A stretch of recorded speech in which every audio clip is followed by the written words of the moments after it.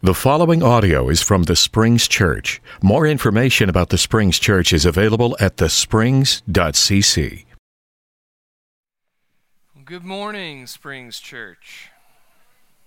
Welcome in the name of Jesus Christ this morning. Happy Mother's Day, everybody in the room here. Welcome to those of you online, everybody here with us, and visitors. We're just really glad that you've chosen to be with us. We'd love to be able to chat with you afterwards, to get to know you. We'd love to connect with you. We've got visitor cards in the lobby that you can fill out. We've got a digital version online you can find by scanning the QR code in your Sunday sheet, also found in the lobby. But we'd love to connect with you. And I wanted to remind you that if you want to catch up on any of sermons past in this series or series before dating back years, you can do that.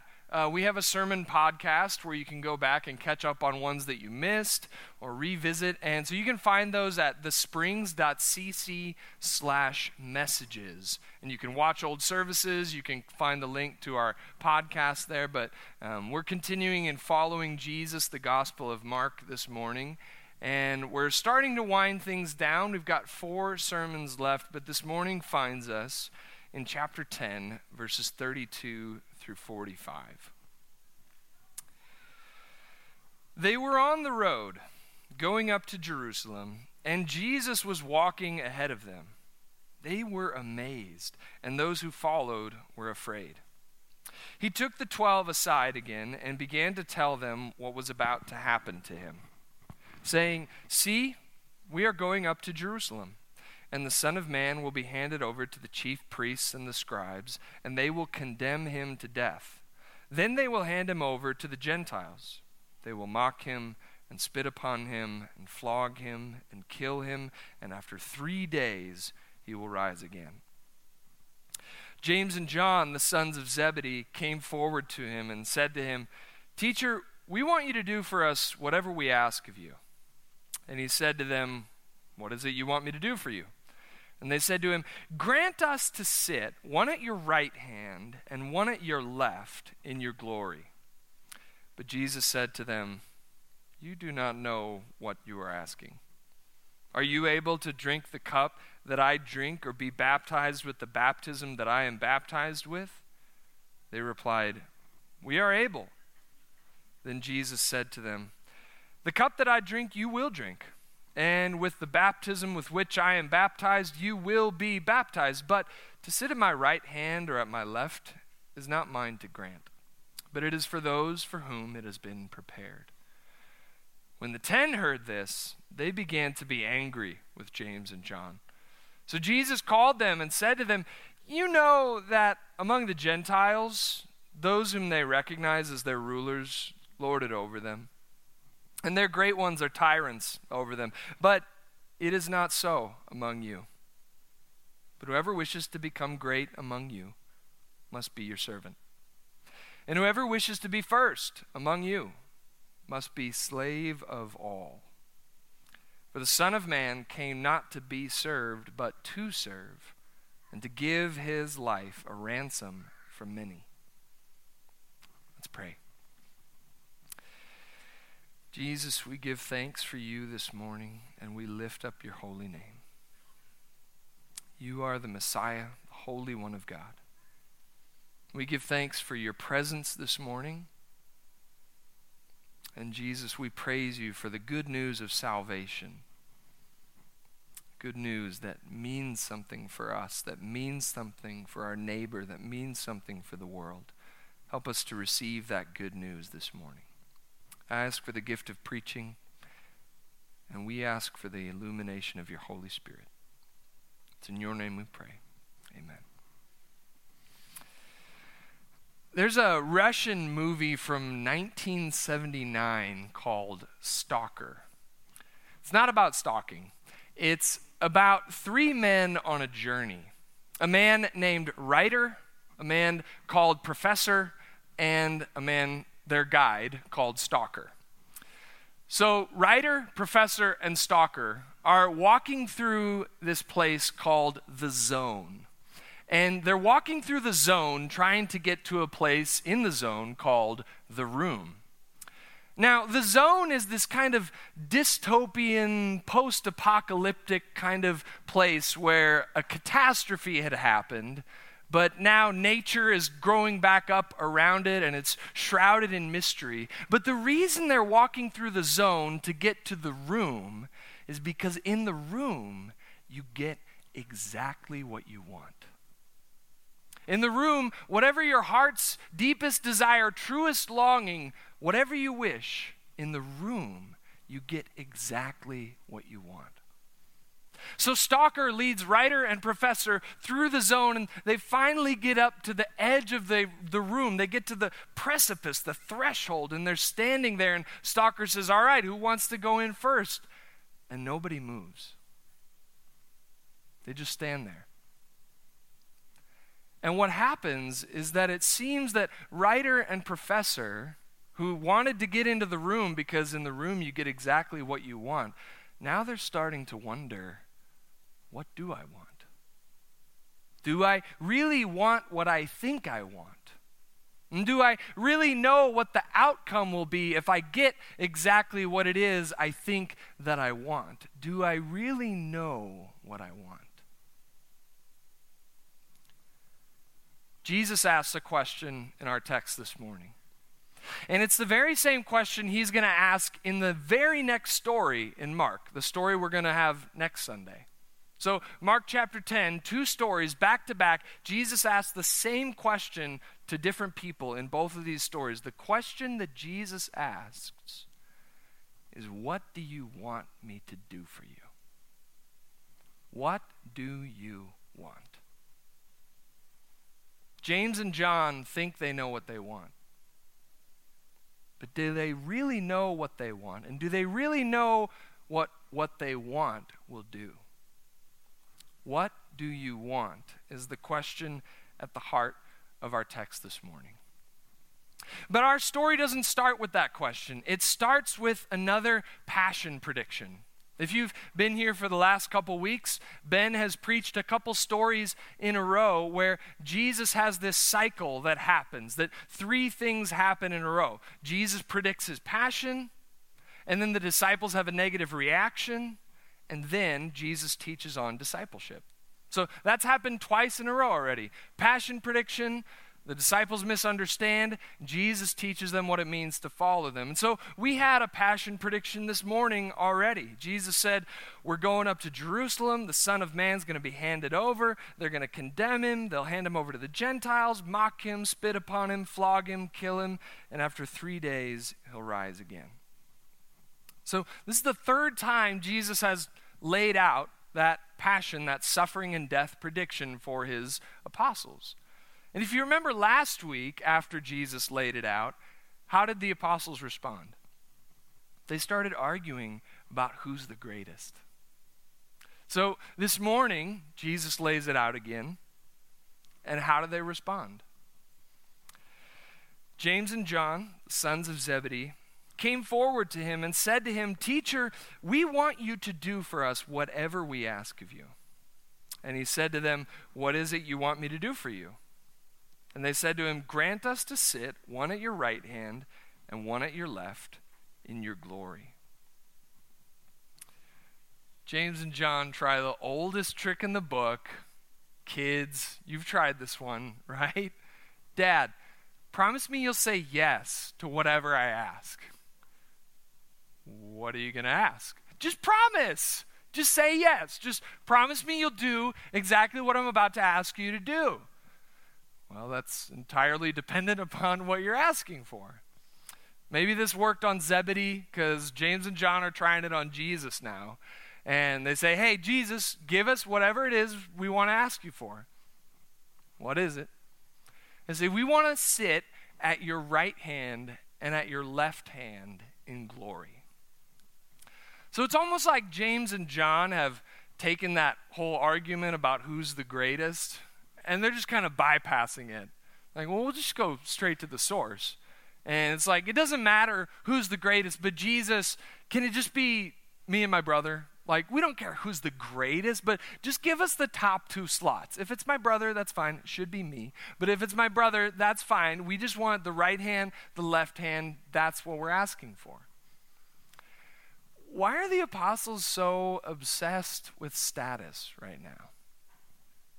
All right, we talked about honor and shame a few weeks ago. And honor and status are really important in this Mediterranean society in the first century.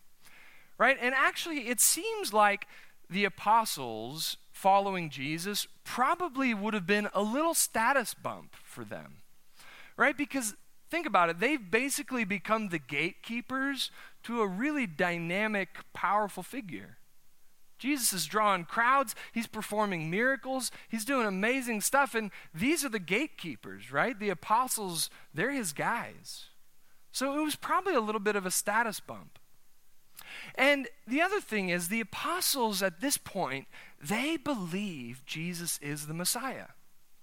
Remember, Peter confessed it a couple chapters ago in Mark chapter 8. He said, yeah, we believe you're the Messiah, the Holy One. They believe Jesus is going to be king. So, they've got their eye on some of that action.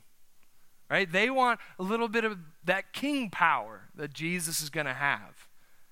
You know, it's almost like modern political campaigns. You hear about this stuff, right? Where the campaigns are coming down to the end and they haven't even won their election yet, but the campaign staff is already kind of jockeying for a place in the administration. They want job security. They want a little piece of the power, a little piece of the pie. That's kind of what we get with the apostles here, right? They know Jesus is going to be king, and they want a little piece of the action. But here's the problem. The apostles only understand half the story. They only get half the story, right? They get the part about Messiah. They get it. Jesus is king. They still don't get how he's going to be king. They still don't understand the way in which Jesus is going to be crowned king. They still don't understand that the way Jesus is going to be crowned king is going to turn the world's ideas of power upside down and inside out. It's almost like they're taking Jesus' passion predictions as metaphor. Right? He's said this twice already, now thrice. He's already said, I'm going to suffer, I'm going to be arrested, condemned, die.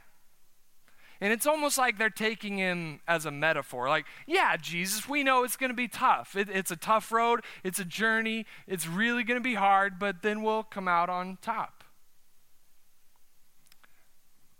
But they don't seem to realize that the way Jesus is going to be king is in a way that turns the world's ideas of power upside down and inside out.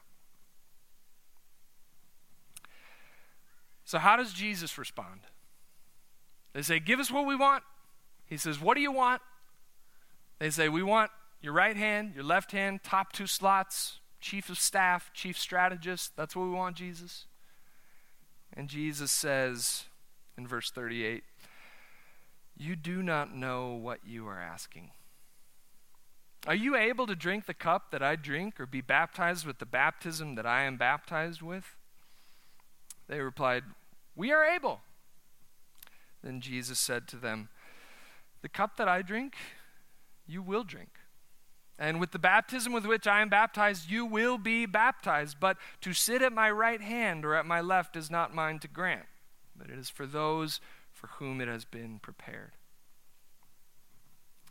James and John have this confident but somewhat naive response. Jesus says, are you able? And they're like, yeah, we're able. We can do it. Absolutely. Bring it on, Jesus. But Mark makes clear to us later in the gospel that James and John, like the other apostles, are not able. In Mark chapter 14, when Jesus is arrested in the Garden of Gethsemane, in verse 50, Mark is going to say, all of them deserted him and fled. All of them. James and John included.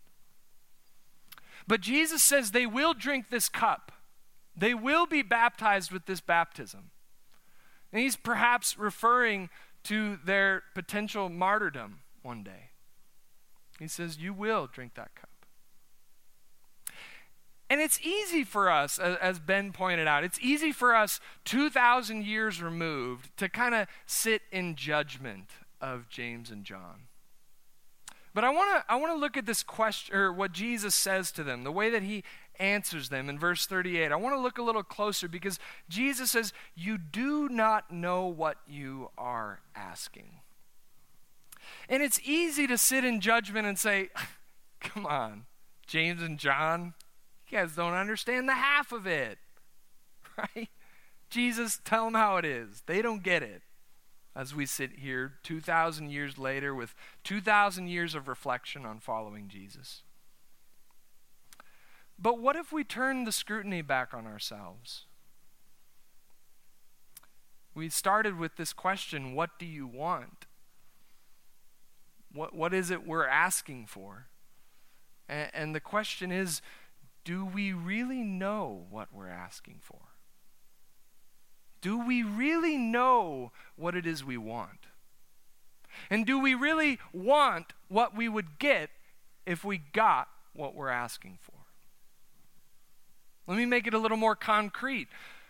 Church, do we really even know what we've already asked for this morning? Abby Stevenson planned our worship service a couple weeks ago, and we sang the song New Wine. And this morning, together in the chorus, it's not phrased like a question. There's not a question mark in it. But we're really asking God to do something for us. Right? The chorus really says, make me your vessel. Make me an offering. Make me whatever you want me to be. I came here with nothing, but all you've given me, Jesus, bring new wine out of me. So let me ask us, church, when we sang those words, did we really know what we were asking for? Do you really want what we were asking for?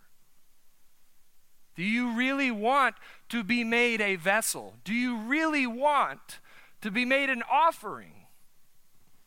Do you really want to be made into whatever God wants to make us? Our story ends in verse 41 when the other apostles catch wind of this little power grab. It says, when the 10 heard this, they began to be angry with James and John. So Jesus called them and said to them, you know that among the Gentiles, those whom they recognize as their rulers lord it over them. And their great ones are tyrants over them. But it is not so among you. But whoever wishes to become great among you must be your servant. And whoever wishes to be first among you must be slave of all. For the Son of Man came not to be served, but to serve, and to give his life a ransom for many. Jesus talks about tyrannical rulers, Gentile rulers who lorded over their subjects. Human history has always had those kind of rulers. We've always had them. And even before Jesus' day, even about 300 years before Jesus, the world was kind of run by a guy named Alexander the Great, a Greek guy you've probably heard of. And he was actually tutored by a Greek philosopher that you've also probably heard of named Aristotle. And Aristotle is a really smart guy. He's got a lot of great things that Christians can learn from. But also, if you read him, you'll also start to see where Aristotle's world and Jesus' world start to butt up against one another. Right? Because when Aristotle talks about great people, or he calls them great-souled people, he says this. He says, it is primarily with honors and dishonors, then, that the great-souled person is concerned. He will be pleased at great honors conferred by good people, thinking that he's getting what he deserves, or even less than he deserves, because there could be no honor worthy of total virtue. Nevertheless, he will accept such honors on the ground that they have nothing greater to confer on him. But honor conferred by ordinary people, or for unimportant reasons, he will utterly despise, since it is beneath him. But Jesus comes on the scene, and Jesus says it's not so among you. He says, whoever wishes to be great among you must be your servant, and whoever wishes to be first among you must be slave of all, for the Son of Man came not to be served, but to serve and to give his life a ransom for many. One of the most famous sermons ever preached on this text was preached by Dr. Martin Luther King Jr. And let me just say, if you're going to preach a text and you find out that Dr. King once preached that text, don't listen to Dr. King preach that text, because you won't feel capable of preaching that text. Because he's a masterful orator, and it's a really great sermon, and it's a sermon called The Drum Major Instinct. And so what he says is that James and John have the drum major instinct. You know, the drum major leading the marching band, leading the crowd, kind of getting all the recognition there first. He says that's what James and John have. They want to be great. They want to be recognized. They want to be leading the parade. And he says, instead of condemning them right away, we ought to recognize first that we all have that. We all want to be recognized. Some of us wouldn't mind leading the parade, but we all want to be great and recognized for it. And he says Jesus doesn't so much condemn this desire for greatness, so much as he gives them a new norm for greatness. Jesus doesn't so much say, that's not good, you shouldn't want to be recognized or be great, but he gives them a new definition of greatness. He says, if you want to be great, wonderful, but here's what greatness means in my kingdom. He says, if you want to be recognized, wonderful. If you want to be great, that's great, but here's how you're great according to the Messiah. You got to serve. You got to be slave of all. Dr. King preached that sermon on February 4th, 1968. And he gave speeches after that, but it was the last publicly preached sermon he ever gave because he was assassinated 2 months later. And it's really strange because he actually kind of ends the sermon talking about his death. He says, I've thought about my death a little bit. I've thought about my funeral. I've thought about what I might want said. And he says, I don't want it to be a long funeral. I don't want the eulogist to take a long time.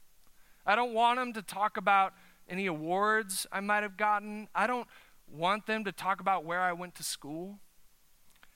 He says, what I want them to say is that Martin Luther King Jr. tried to serve somebody. That Martin Luther King Jr. tried to love somebody. He says, if you want to call me a drum major for justice. Call me a drum major for peace. Call me a drum major for righteousness. He says, I'm not going to leave behind a lot of fine and luxurious things. I'm not going to leave behind a lot of wealth.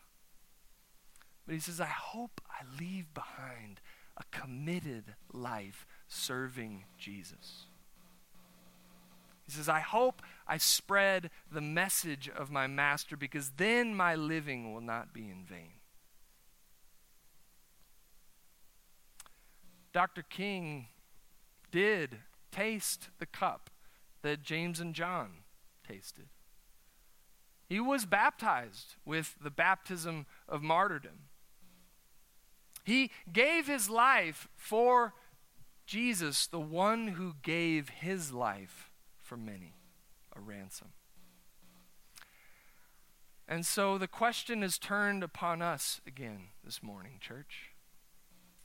What do we want? What do we want said about us? What kind of greatness are we aiming for? Are we aiming for greatness according to the ideas of the world's power? Or are we aiming for greatness according to the kingdom of God? What are we asking for? Do we really want what it is we're asking for? Do we really want to be made a vessel? Do we really want to be an offering, to be made into whatever it is that God wants us to be? Do we really want that? Because what we most want, what we most seek and desire and love will show up and bubble up into our lives. So what is it that we want? If we're standing on the threshold of the room, if we can get exactly what we want, do we want the kingdom above all else?